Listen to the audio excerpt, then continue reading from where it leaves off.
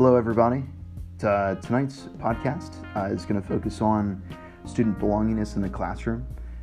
So over the past 2.5 years that I've been teaching middle school, I have noticed that my students who are the most engaged and the most motivated in class are the students that I started greeting at the door and to really ask questions about who they are as a person and what their interests are.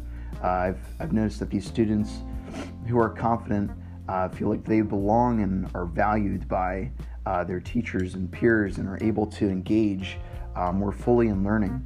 They have fewer behavior problems and more open to critical feedback.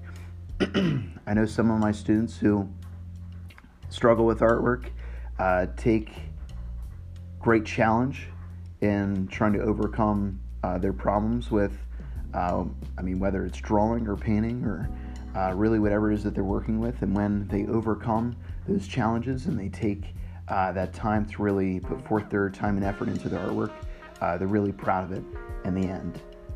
So it's really building those important relationships and having that positive attitude with your students that makes a world of difference. So thanks for listening.